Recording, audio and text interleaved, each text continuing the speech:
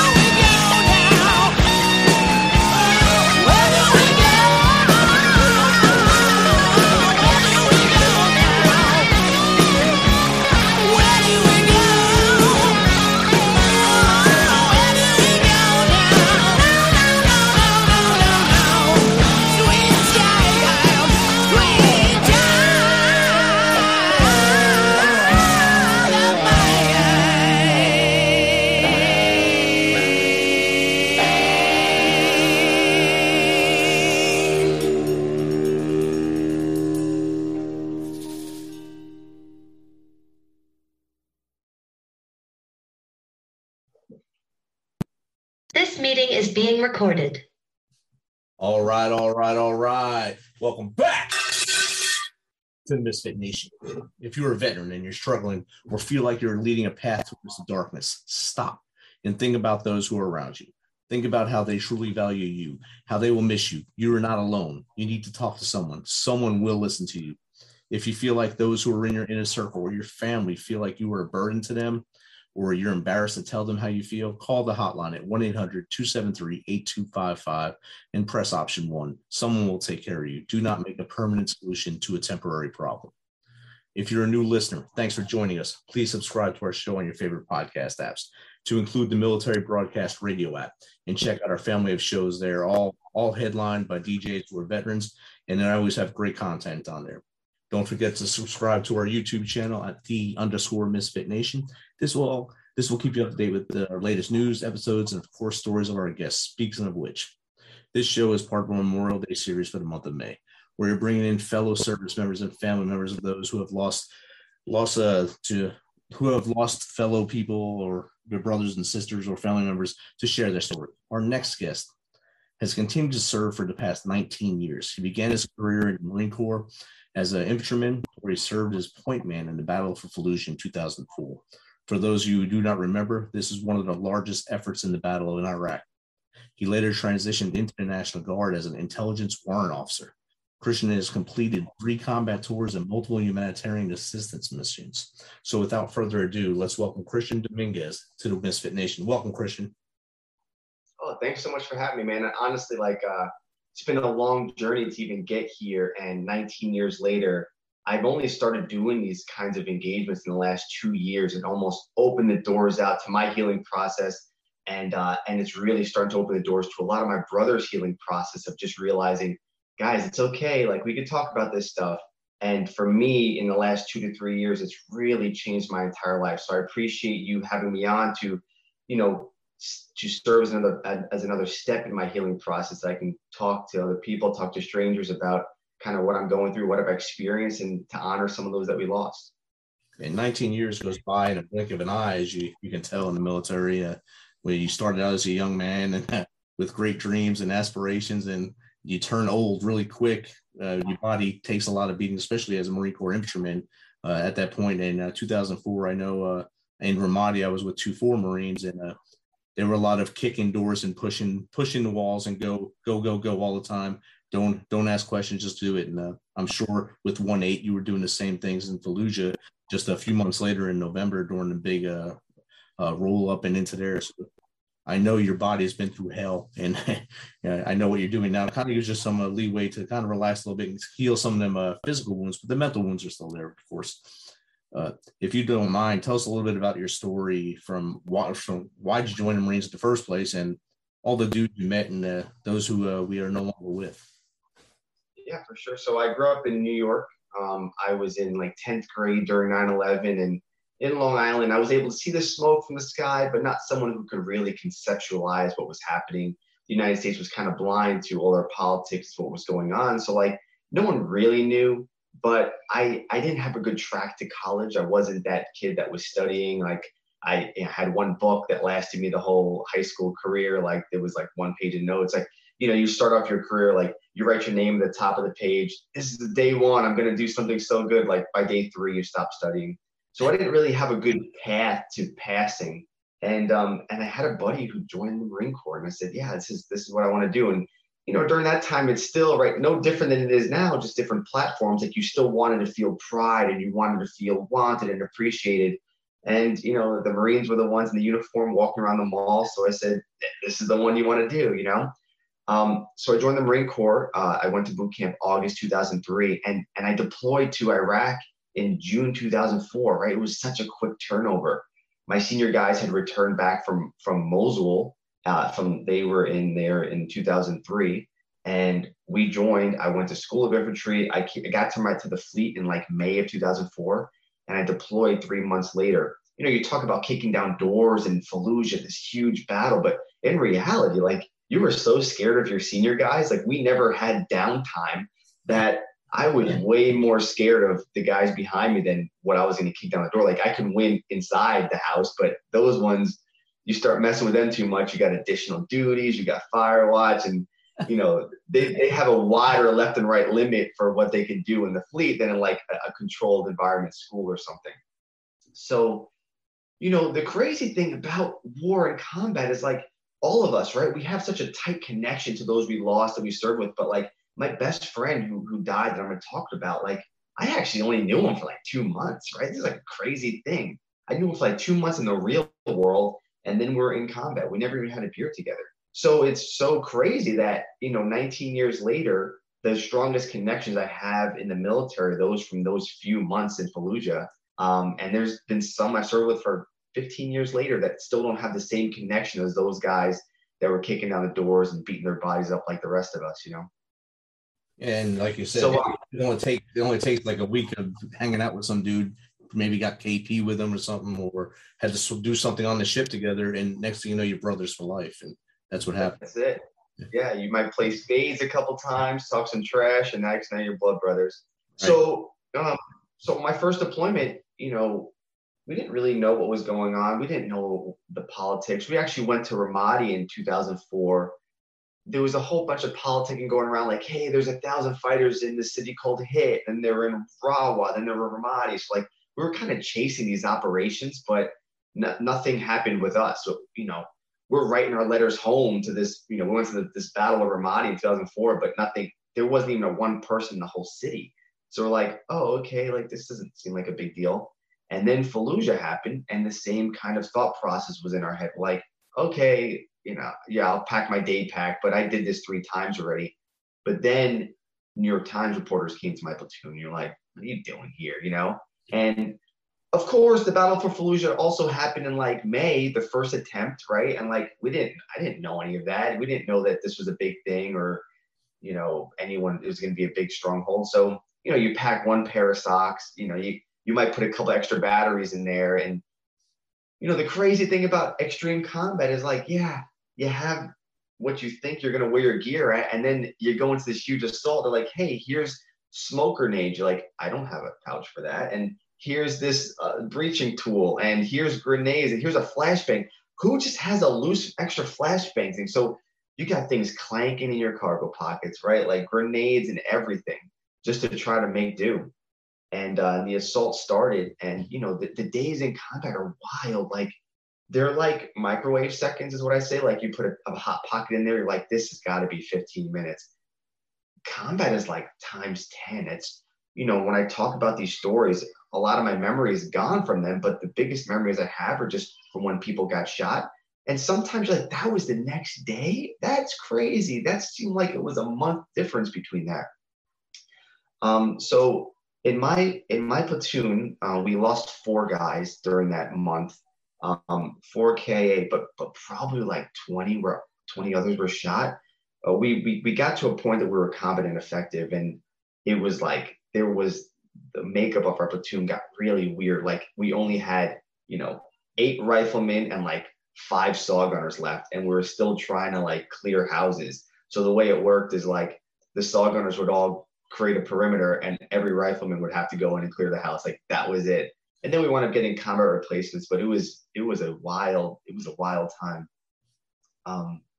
So I'll tell the story about the 4 guys from my platoon, but understand that sometimes you were next to like a guy you never met before, and he gets killed, and now you're working on him. You're like trying to patch him up. You don't even really know the guy's name. Like these are the weird parts of war. Like sometimes like a sniper platoon comes to you, and I'll tell this one story. One time they asked for us to hey, go give these snipers some security. They don't have any security in the basement level. They're going to be up top shooting. Oh, okay, cool.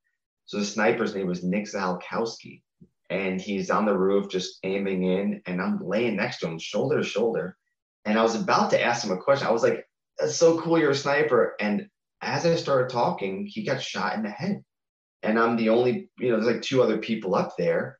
And, it's almost disheartening that I feel like I was one of the last people this guy's like looking to for aid or something. Like you try to do the single best thing you can do, but, I don't really know him, and it's difficult telling their stories. And it almost feels like it's not even my job to tell their story. I feel like I don't rate to tell their story because I wasn't necessarily close to them.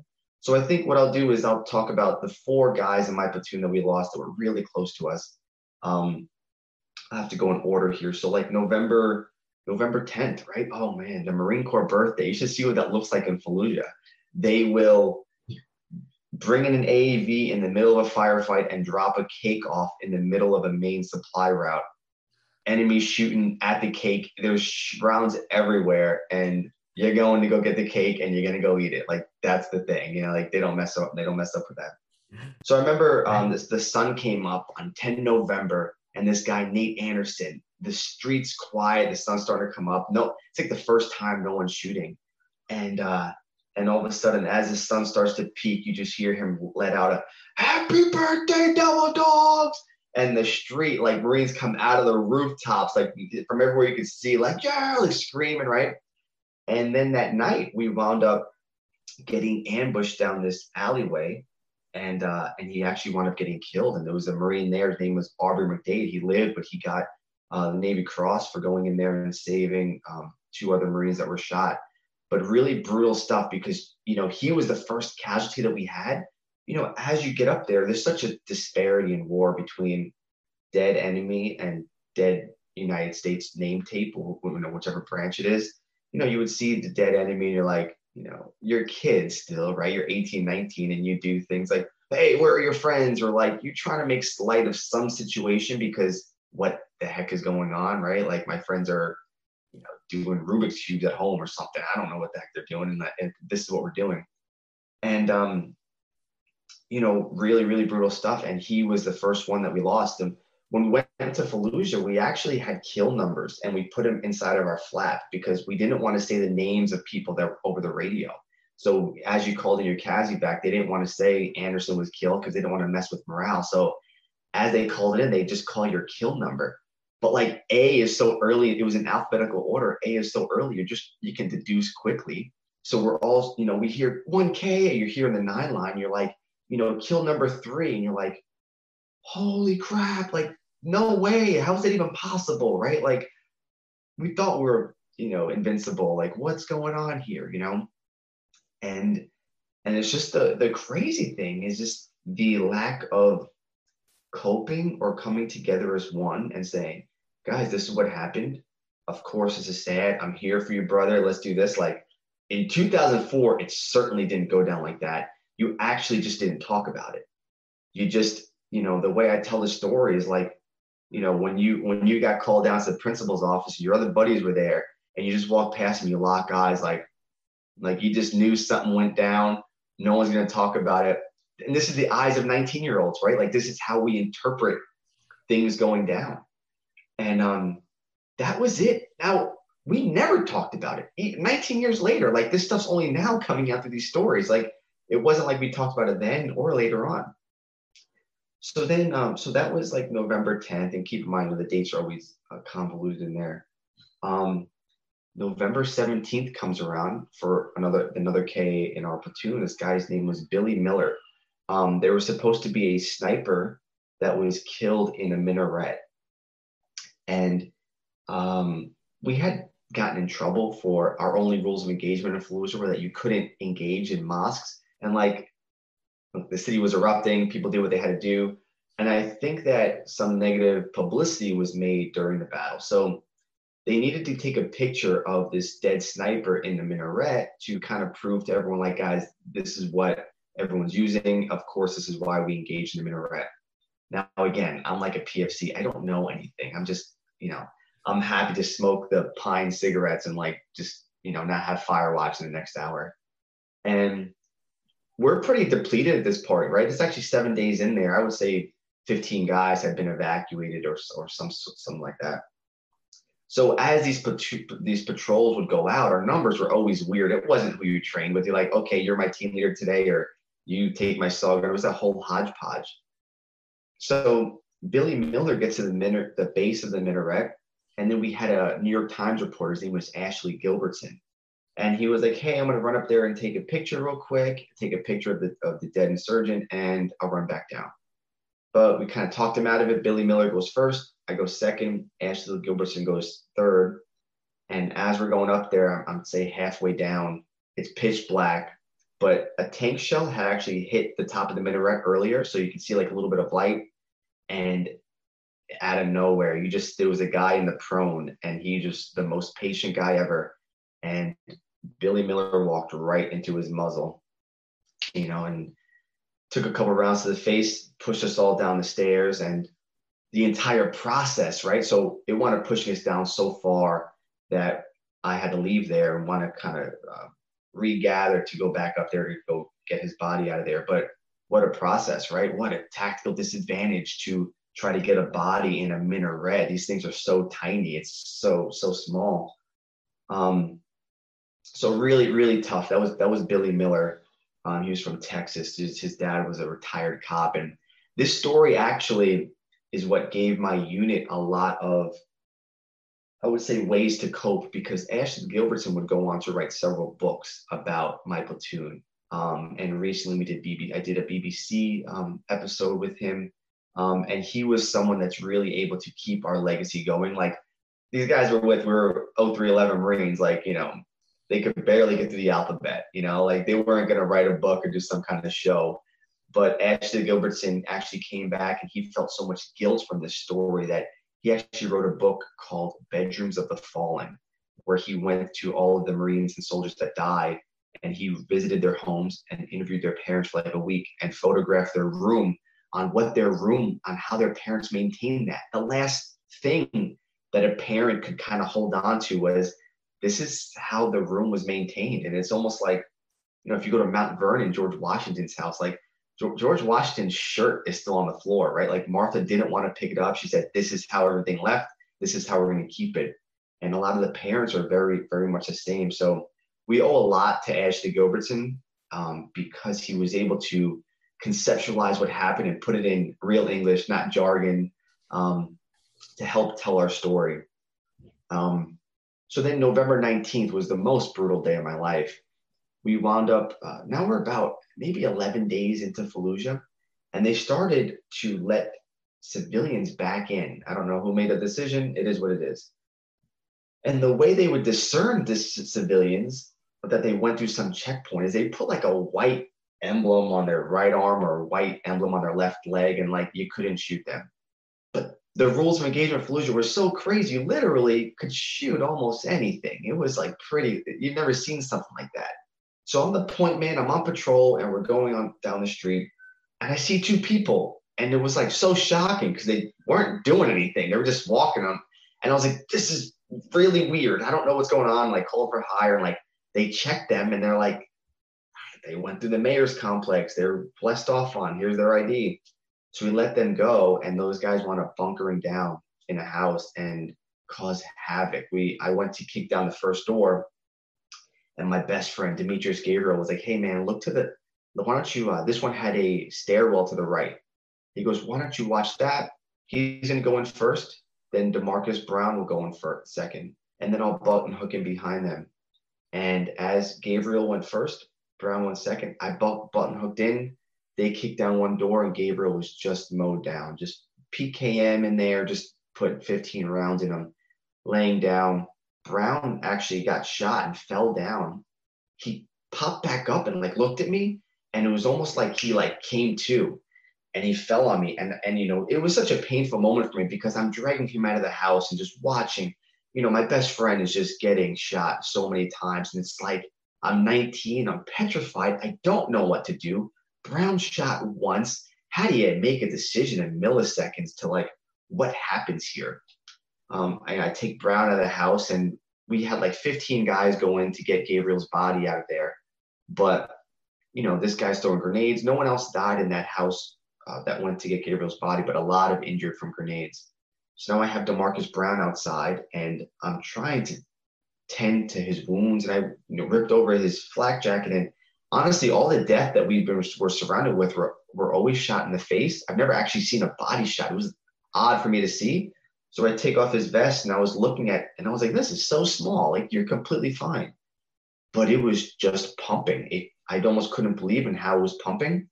So we try to like patch him up. But again, right, we're 19. You got to put a pressure dressing on here. And, oh, it's a sucking chest wound. Let's put some plastic down. But how are you sticking plastic to blood? And the training, you never had to stick it. Blood's not sticking. And like, we actually evacuated him, but he wound up dying on the way to the trauma center. So, really difficult stuff. Brown was from Martinsville, Virginia. He was my roommate for those few months. And Gabriel was this complete freak. This guy was 28 years old, which is the oldest human in the Marine Corps. He just joined. He worked on Wall Street during 9/11, and his friend, he was on the phone with his friends as the towers went down. This guy went to Brown University, Ivy League school.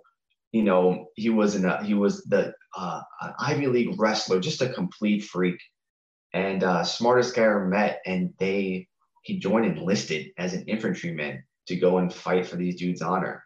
And he actually took some shrapnel about 4 days prior. He got evacuated, and he came back in that day, and he was killed there. So, his story always hit me hard because he just had such a huge impact on my life. But the reason I'm even here to talk to you today and how I've coped with everything was really that you have to sit down and have to make a hard decision, right? You can have a pity party. You define how long you need your pity party. What do you need for your pity party? How do you self-soothe? You got to play some video games. You need a little bit of alcohol. You need to work out. But then you have to make a hard decision. For me, it was that I had a lot of survivor's guilt. I felt like I was the point man. I was a PFC. We lost 22 from my battalion. Like, I don't get to be the one who doesn't get shot. So I had a lot of guilt. And what I decided to do was study everyone that was killed and say the only way that I can progress forward is to understand the best attributes that every single one had and to give that back to the universe. So I try to be well-read and well-educated like Gabriel. I try to have presence like DeMarcus Brown.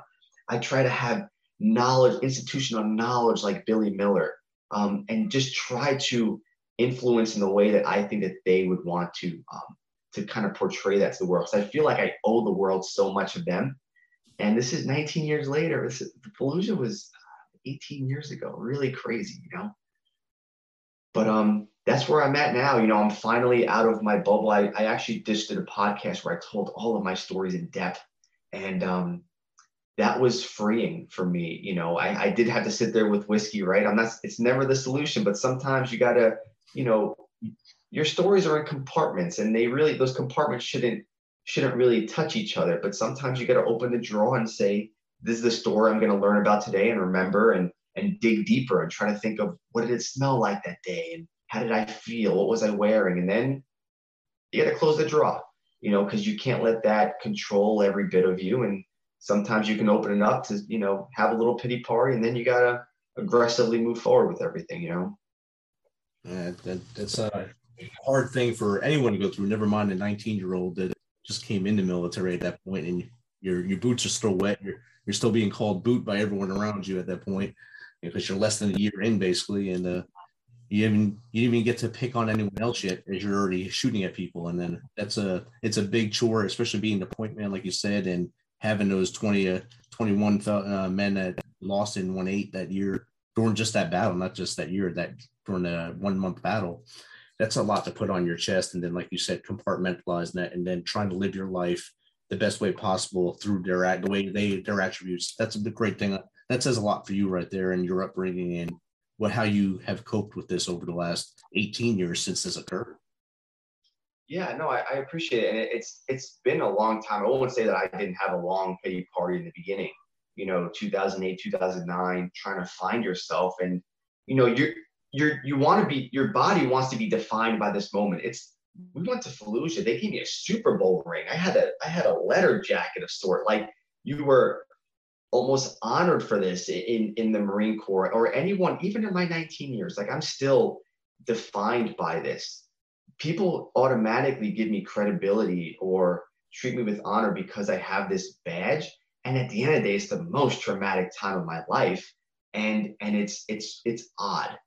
But you can say, okay, am I defined by this? Or maybe it's time to hang the jacket up and realize, okay, well, what did I get from this? And how could I attribute it to my life now? As opposed to being bogged down by it. Because it'll drag you through the freaking mud if you stay there for too long. You know, you really can't do that. So I think I was able to turn that around. And that's what I try to be the voice for a lot of the people that I serve with. My senior guys aren't there yet. And, you know, I've never had to make a decision where I told the guy to go into a house and he died. I think that's a different battle to be fought.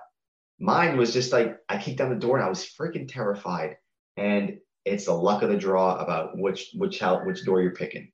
And I have to deal with that. You know, it is what it is. But you know, how do you do that? And how do you win? You're right. Your brain wants to go to bad places, and you have to be aggressive in being proactive to not let that happen. You know. Right, and that's what we talk about at the beginning of the show. Every show I start off with don't go to the darkness, so let the darkness grab you.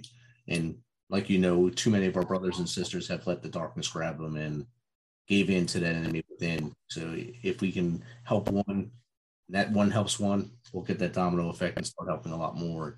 And I think, like you said, telling the stories and getting it out, it's a release for us, those who did come home, but really left a lot over there. And as we tell these stories, it helps us and also helps those who love them to hear their stories and feel that they were loved and on the other side as well as at home. For sure. Yeah. And even normalize it, right? Like 2004, you weren't talking about things. I don't want to blast the Marine Corps yet, but you know what happened when we came back? They said, people are like, hey, I'm having trouble sleeping. They go, oh, then why don't you guard the front gate? It's a 24-hour shift. And if you can't sleep anyway, why don't you do that? And that's what happened. And it was very much frowned upon. The Marine Corps is very good at killing things. They're very good at it. And then anything else, they really struggle with trying to figure out how to move forward, right? They're still about numbers and you know, guys were having issues and it was like, oh, okay, well, are you going on the next deployment? Because if not, you know, you're going to have to kind of go somewhere else. So I think we went through a lot of that stuff. And now it's just like, okay, here we are 18 years later. And I try to coach people up because here's the difficulty. Of course, we want to be there with people, but I don't think people are really proactive enough in helping each other, right? It's always like, hey, I'm here for you if you need me. But we really have to be conscious of being proactive and just helping our brothers, right? Or helping our sisters, like random check-ins with actual substance. Hey, man, checking in on you, man. Last time we talked, I know you did this. Where are you at? Where are you going with this? Anything I can help facilitate that? This is where I'm at. Real conversation. You know, I think that, of course, we want to help out. And a lot of us don't know what to say. A lot of us aren't comfortable being vulnerable yet. We got to do it. It's what great leaders do, right? You have to be vulnerable. You have to be empathetic.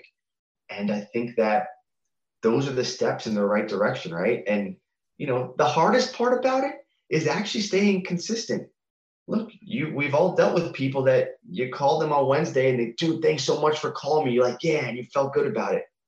But then they call you Friday and then they call you Sunday. And are you prepared to give that constant attention? And if you aren't, then you need to be aware of this resource, like you mentioned in the beginning of your podcast, of where they can reach out for that constant kind of feedback, because we aren't trained in that. We all want to pretend that we're great at it. We want to be there. But after a while, sometimes it'll also drag you through the mud, and we need you to also be conscious and be proactive and to be able to help yourself and love yourself the proper way so you can go and do that to others. So it's tough stuff. It's yeah, especially for us that are not school trained in mental health and things like that. And like you said, 2004, I'd go as far as saying 2013, 14 is before they started actually recognizing the issues and starting to say, hey, we have a lot of messed up men and women now that have been to multiple and we need to start helping them. So those of us who served prior to that didn't get that help, like you said earlier. And it was, hey, just go back, put your boots on, and get back in the fight, or get out. And then those who got out went to a spiral. And now it's up to us to keep each other up, but also know our limits as well, because we'll hurt ourselves if we keep trying to push it and say, hey, I'm taking care of you, but not taking care of me. So that's a great point. Yeah, I agree. You know, and again, it comes down to closure. A lot of it's just, you never had to, I didn't go to any of my buddies' funerals, right? The only funeral I ever went to was actually one of my good buddies' name was Rob Kelly. It's General Kelly's son. And you're actually wearing a Travis Manion shirt. Rob Kelly's wife wrote a joint book with Travis Manion's wife called A Knock on the Door, and tells about the story of what happened. It's really brutal stuff. But Rob Kelly was killed in 2010 and I was here, so I was able to go to his funeral. But he's the only person. I've lost so many Marines and soldiers in my life, and he's the only one I've ever been to the funeral. And you know, our closure was brutal. Like, I tell these stories, like, you know what happens when you go on patrol and your buddy gets killed? You come back and they load up his gear, and now you just have more room. Like, it's only that. And that's some brutal stuff to deal with, and you deal with that for a long time. And unless you can identify that, right? Like, I went to immense amount of therapy to voice these things, find your triggers, what's hitting you hard? What's that one story that just keeps getting you? You can't get past. It's such a roadblock. And a lot of it for me was closure. Like, I just never had that, how important it is to in your journey for healing. So, you know, podcasts like this for me and talking about it and being aggressive and understanding, like, where am I? Feeling your feelings, right? Even for me, I'm still there. My wife drops a pot in the kitchen. I don't love sounds, and I understand that my heart's just beating a little faster, and it starts to create a little undercurrent. Okay. Then the kids got the TV on too loud. Then my dog's barking, and then she just asked me, "Do you want extra beans?" And you get mad. You're like, okay, this is what happened. I had undercurrent. The current was too strong for me. How do I get back from that, right? Your partner has to be on board with it. Hey, here's the deal. This is my triggers. This is what's going on. I don't love it right now. Stop dropping pots, but we'll get past that for now. And just being understanding of where you're at, right? Because, again, we need you. This is to help others, right? You said influencing people. All you got to do is do one, to do the next. The next thing you know, 10 people are influenced, 100 people, and everyone's influenced from there. So it's the only way. But we need you, right? We need everyone there to be you know, their number one advocate and to understand their own views and how they're dealing with things. Outstanding. That's a perfect point, perfect way to end this too, as the time starts to tick away here. Christian, thank you for sharing the stories of Nate Anderson, Billy Miller, Demetrius Gabriel, and DeMarcus Brown, your brothers in arms, and how their battle was. Those of you who are listening, check out the BBC special. It is a real good one, as well as the Two Champs in the Ring, that podcast show. It's a very long one, but it's a good one too. So get out there and help each other and lift each other up.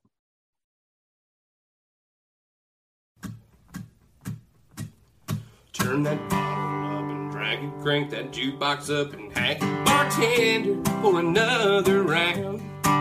Here's to our best bad decisions, situational conditions, oh, and memories we all need to drown. So fill your cup, raise it up, jump in and join the club and float this whiskey river reservoir.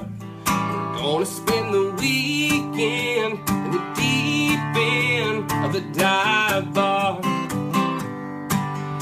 up in here, you're not the only love that left her lost and lonely, one who's ever swam against the tide. Thinking this is your oasis, it's the safest of places that a broken heart can find a hide. So here's a toast, coast to coast, with a big old adios to wishes wasted on them falling stars. We're gonna spend the weekend in the deep end of the dive bar. Yeah, it's just chapter after chapter, happy never after, but that's just the way the story goes. For some barstool believers, wear our heart out on our sleeves, just going where the neon glows.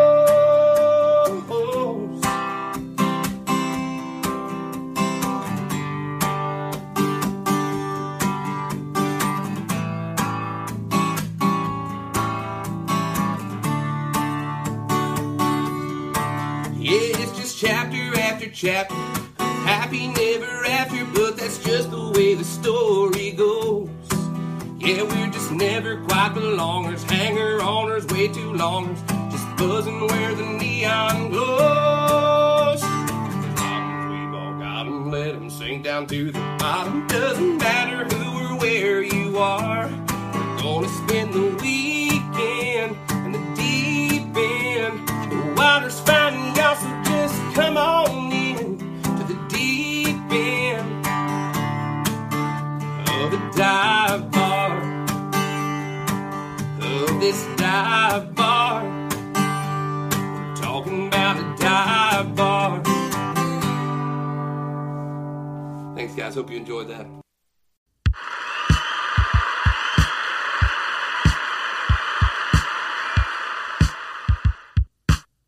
You know how we do this. Thanks for taking some of your time to spend with us on Fit Nation. Be sure to hit that subscribe button and share the link as much as possible. If you want to, please become a supporter to help us carry this thing on. We appreciate you. If you know someone that brings that energy, has a great story, is an up-and-comer in the industry of music, in the arts, have them reach out to us on themisfitnation.com. We will get back to them within one day and get them on here so they can share their story with the world. As always, till next time, be humble, stay hungry, and keep hustling, because we are Fit Nation.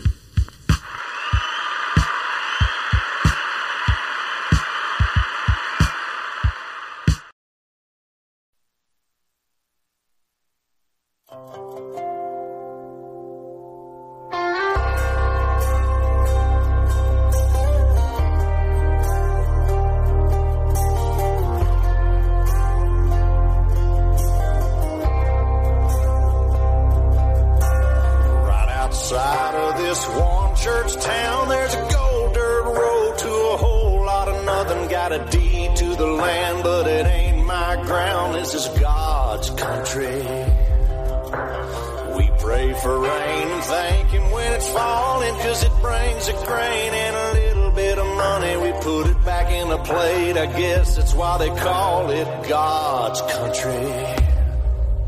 I saw the light in a sunrise, sitting back in a 40 on the muddy riverside, getting baptized in holy water and shine with the dogs running. Saved by the sound of a pin found Dixie whistle in the wind that'll get you heaven bound. The devil went down to Georgia, but he didn't stick around. This is God's country. We turn the dirt and work until the week's done. We take a break and break bread on Sunday, then do it all again, 'cause we're proud to be from God's country. I saw the light in a sunrise, sitting back in a 40 on the muddy riverside, getting baptized in holy water and shine with the dogs running. Saved by the sound of a pin found Dixie whistle in the wind that'll get you heaven bound. The devil went down to Georgia, but he didn't stick around. This is God's country.